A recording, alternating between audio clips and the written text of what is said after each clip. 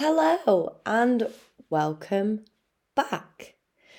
The year is 2024 and it is the 345th day of January. Maybe I should start saying the dates on I know the dates come up on the episodes, but maybe I should start giving context of like what's going on in the world. Probably not, to be fair. I wonder if I would listen back to the lockdown episodes and I've referenced anything from like, what a wild time. Anyway, welcome back. I've been off my shit, off my podcasting game. Haven't been very well. You can probably still hear. I sound a bit funky, a bit groggy, but I actually feel okay. Aside from having a lot of pressure in my head from this cold, physically I feel okay. So we're back. Episode 50. Here I go again. 53. The last episode was a part 1 and I haven't done the part 2 yet, and I'm already coming in with a different topic, but that's how my brain works. Today I want to speak about intermittent fasting. I get asked about this quite a lot, and I guess I do this with a lot of topics, is I assume that we've debunked and we've spoken about these things enough that people understand, when actually people don't understand the very I don't want to say basic or simple, but the foundational things when it comes to nutrition and energy balance. And it's good to be reminded that people, are still confused, because we know the nutrition space is so confusing. Side note on this: if you're somebody that feels like they are easily confused, or they see a video and they're like, oh my God, what can this be true? Where has this come from? Like today I was asked, is it true that oats are bad for you? Like, why are we now picking on oats? I feel like we need to protect oats at all cost. But with anything like this, with intermittent fasting, with, fat burning zones and any kind of thing that you once thought was true, and then you're like, oh, actually it's not, or it's been kind of debunked. Everything comes from one small kernel of truth somewhere. There is something that's either been misconstrued, confused, or exaggerated over time, and people latch onto this and then they feed it out like it's this magic bullet. Anyway, that was my side note. Let's move on to intermittent fasting, and I'm going to presume that anybody listening to this has no freaking idea what intermittent fasting is. So we'll start there, right? What is intermittent fasting? I like to say that intermittent fasting is basically a posh way of saying I skip meals. But it involves alternating periods of fasting and eating, right? That's it at its very basic form. And there are a few different ways that people can do intermittent fasting. These approaches, though, often are focusing on the when you eat, and they don't really focus on the what you eat. And I think that is an important distinction to make when you're thinking, should I do intermittent fasting? It's not about what you eat, and I'm going to talk about the limitations of that. It's more about when you eat, right? There are some types of intermittent fasting protocols that do specify, certain food types or calorie restrictions. But for the most part, it's more about feeding windows. And we're going to talk about the two kind of most popular types, right? We're going to talk about time-restricted feeding. So this involves limiting your daily intake and when you eat to a specific window every day. The most popular example of this is like the 16-8. So you fast for 16 hours and you eat for 8 hours. So you might only eat between the hours of like 12 p.m. and 8 p.m., right? There are other ways that you can vary this. Some people do like a longer fasting period and they only eat for 4 hours. There's lots of different setup, but it is purely about the time of the feeding window in time restricted feeding.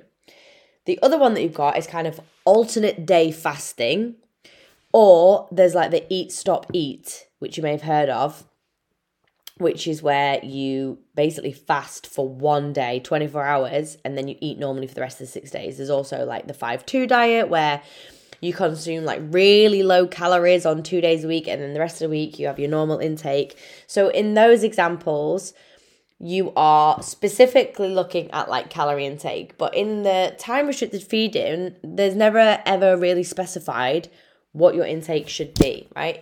And that is kind of me alluding to, I guess, the problem with it. So those are the two main types that we're going to concern ourselves with today. Now, when it comes to intermittent fasting, I always get like a really broad question of like, is intermittent fasting worth it? I'm like, worth what?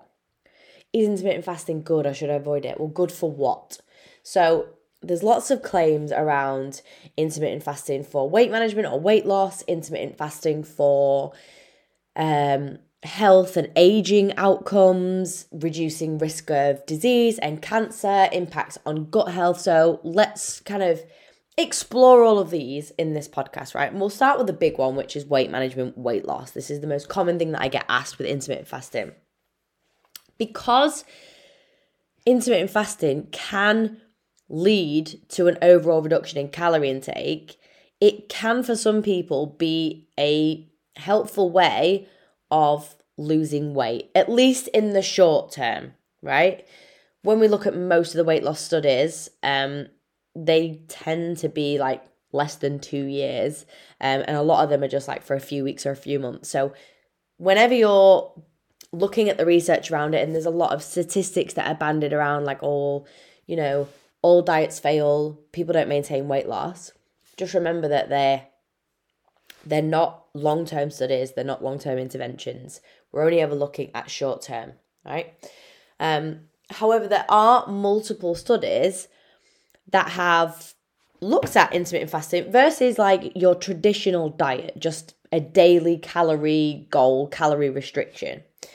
And what's really interesting is that a lot of the studies, and there was a systematic review that looked at, all of the research all together in one, and a systematic review in 2020 found that intermittent fasting diets led to around 0.8 to 13% weight loss. That's quite a big, range, but that was the range that they saw in people.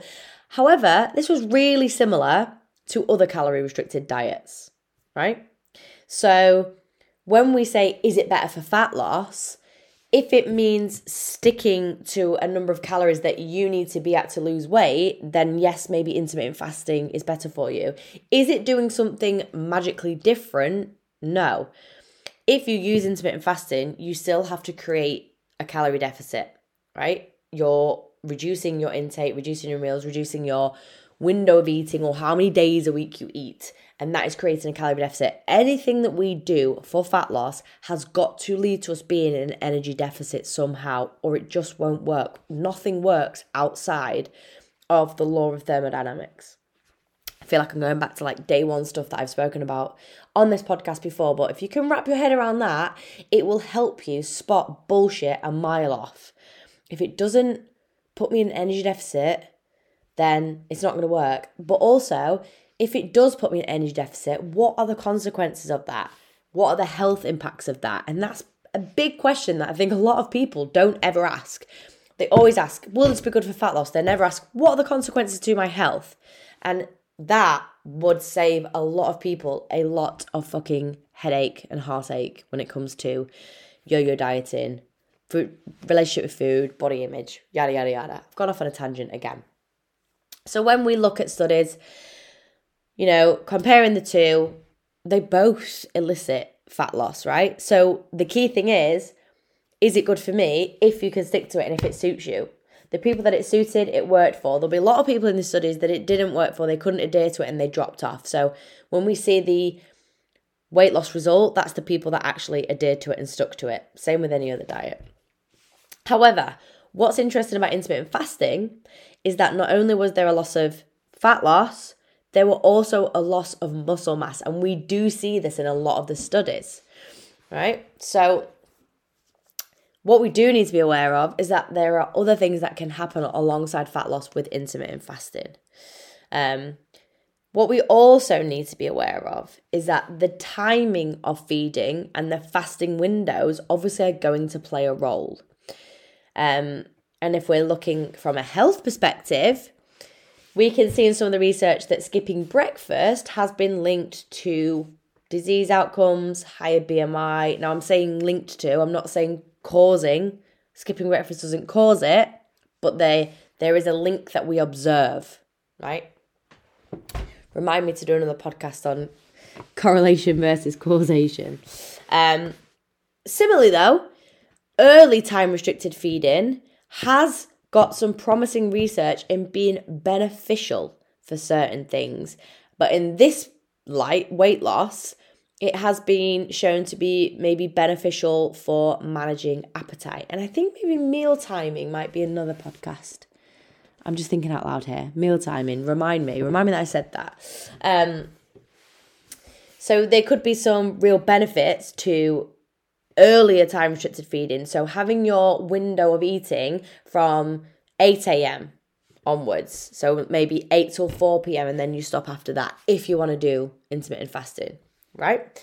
So a little bit of promising research around that. However, we do need ongoing research. We need more long-term stuff. That's the case for many, many things. And whenever we're thinking about weight loss diets, we've got to think about, can I maintain this long-term? Is this actually suitable for me and my lifestyle?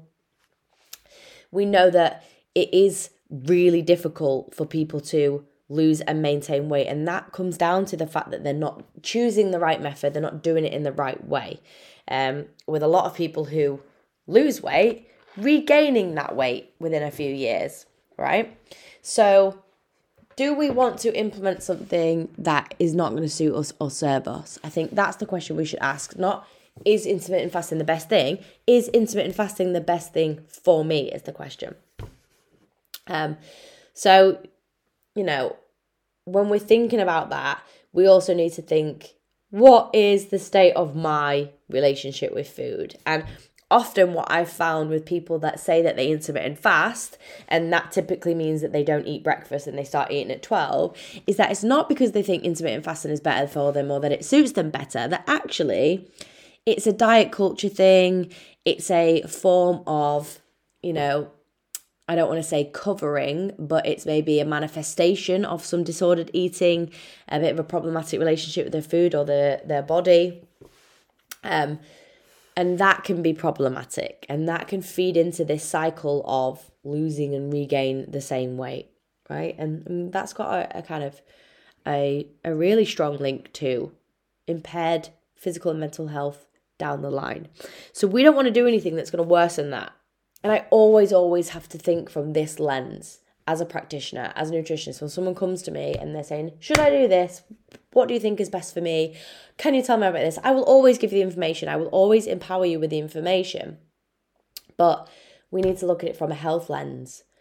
Is this the right thing for you right now? Is this going to make your relationship with food better? Are you going to feel empowered by this? Or is it potentially making things worse or masking things that are going on? So, weight loss, boom, ticked. Now, when it comes to aging, right? Aging is such a big one. There's so many fucking men on podcasts talking about intermittent fasting. Typically people with like doctor in their name, or saying they're a dietitian or they're a holistic health coach, which what the fuck does that even mean? Or what do they call themselves? Not nutritionists. Oh my God, it's really going to frustrate me if I can't think the word. Naturopath. Oh my God. Anyway, there's lots of things going around about, intermittent fasting is great because it, increases autophagy and it gets rid of damaged cells and it recycles them and it reduces inflammation and it reduces the number of free radicals, which means that we won't get cancer, blah, blah, blah, right? So let's talk about it. There is some evidence that intermittent fasting might help trigger the body to boost its process of cell repair and recycling damaged parts of cells. This is what we call autophagy or autophagy, however you want to pronounce it, babe. And it might also reduce some inflammation and the number of free radicals. These are molecules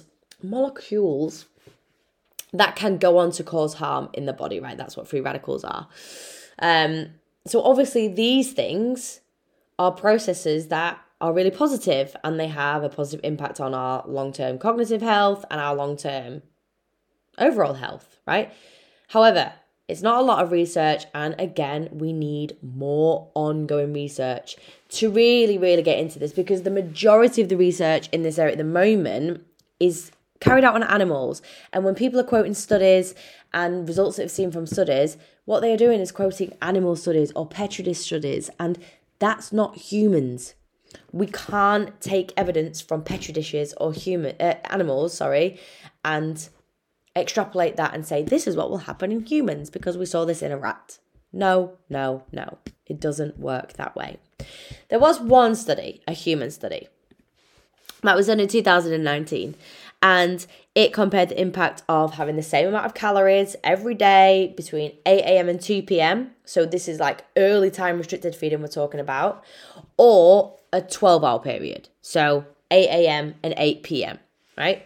And what the researchers found was that the early time restricted feeding pattern, so 8 a.m. to 2 p.m., was associated with a slight increase in what we call brain-derived neurotrophic factor, BDNF, right? This is a protein that's involved in brain repair and neural connections and functions, as well as gene expression that indicated autophagy and healthy aging, right? Really great, really promising research, right? However, there are other risks that we need to be thinking about when it comes to aging and intermittent fasting. We've already discussed the fact that muscle mass may be lost through intermittent fasting protocols. We're at risk of losing that. Now, when we're aging, we are already at risk of losing that. Our muscles become less responsive to protein, less responsive to muscle protein synthesis. We are at risk of sarcopenia, which is muscle loss. If we then intermittent fast on top of that, we are potentially adding to this risk of muscle loss. That comes with a whole host of other health risks, right? And could potentially increase our mortality risk. So what's really interesting about this is that all they're talking about here is intermittent fasting's impact on aging, right? And it increases autophagy. But do you know what else increases autophagy and is really great for lowering your mortality risk and is really great for increasing BDNF and our brain function? It's exercise. You know what else exercise is great for? Retaining and building muscle mass. So if it's going to be a toss-up between intermittent fasting for aging or, I don't know, exercise, I think I know which one I'm going to go with, right? Call me biased if you want. So those are the two main things that people tend to be concerned with. Again, there are lots of other claims around intermittent fasting and diabetes and insulin resistance. Now, when we talk about diabetes, there are two different types of diabetes. And obviously, for some people, having periods of time with no food is going to be really detrimental to their current state, right? If you're thinking about anybody with type 1 diabetes when they're going into a state of hypoglycemia or hyper from lack of food or too much food after a fast, we don't want to be putting them at risk of that.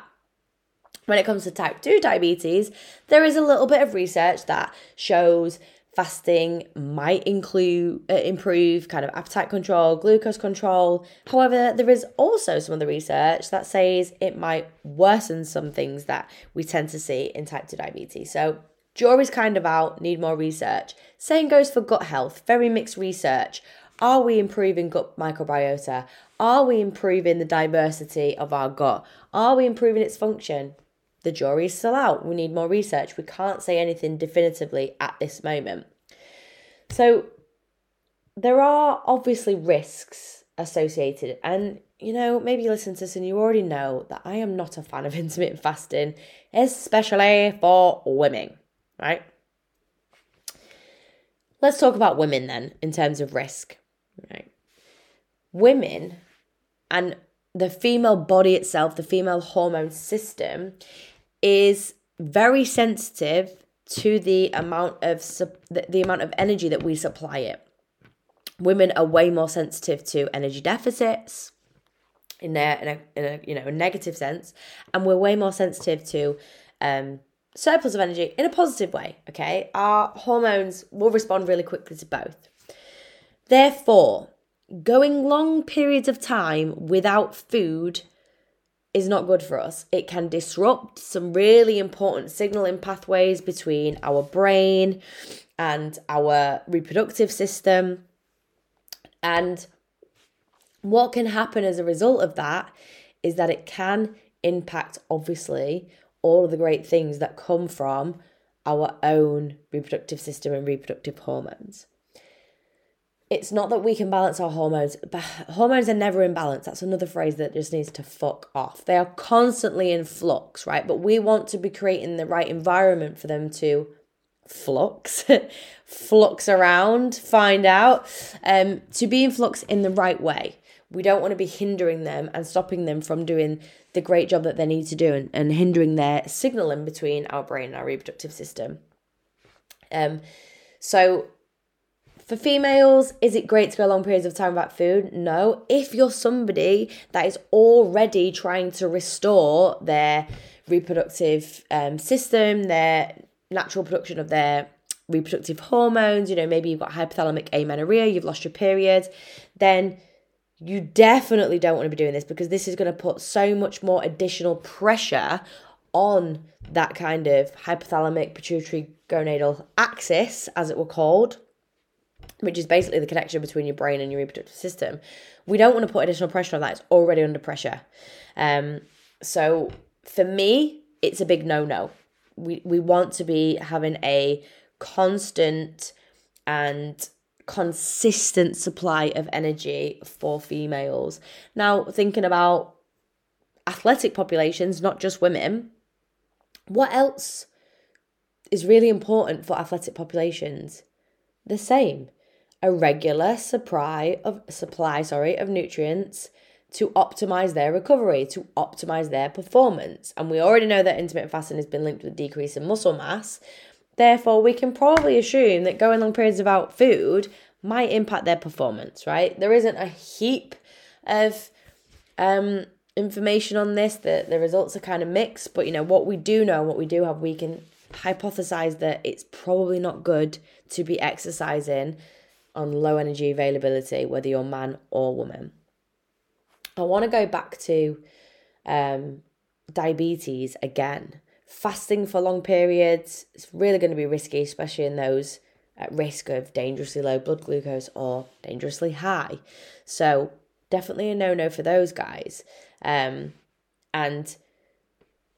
when we look at things like insulin resistance and PCOS, type 2 diabetes, it's not necessarily that we need to be fasting, but what we do sometimes see is that maybe an early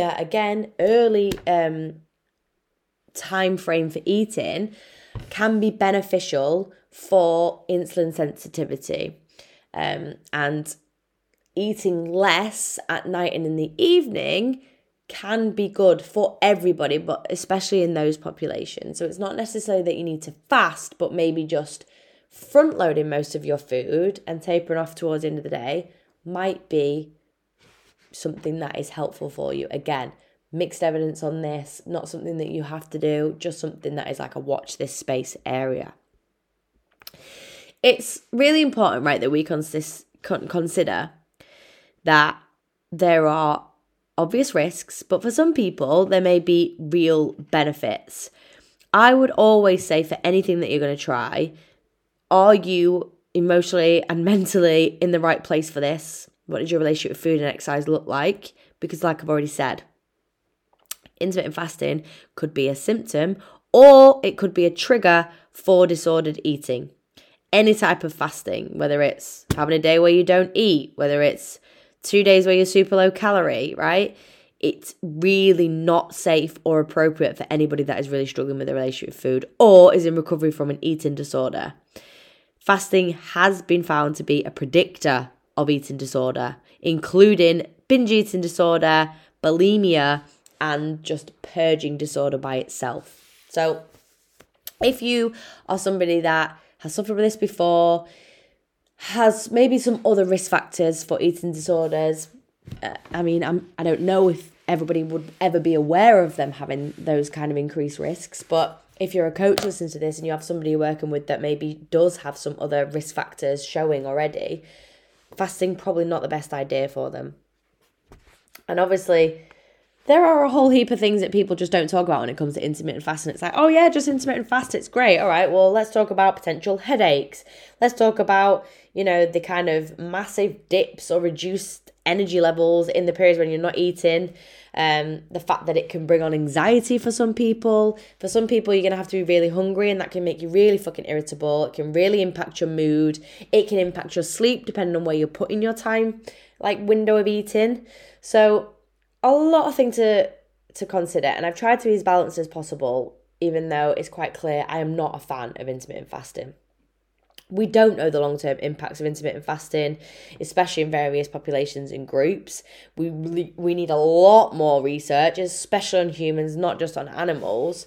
And whilst, it might be really popular for a lot of people, and you might hear a lot of people talking about it, I think you need to evaluate if it's the right thing for you. If more research comes out, around the heart health, diabetes, gut health area, I am always willing to be more open-minded and change my mind. But at current, for me, there's just a lot of risks mentally and physically. And I don't think that it's a very suitable approach for a lot of people. So that's it. That's my hot take. I hope this was helpful. I hope it has opened your mind and your thoughts, and maybe made you consider, is this the right thing for me?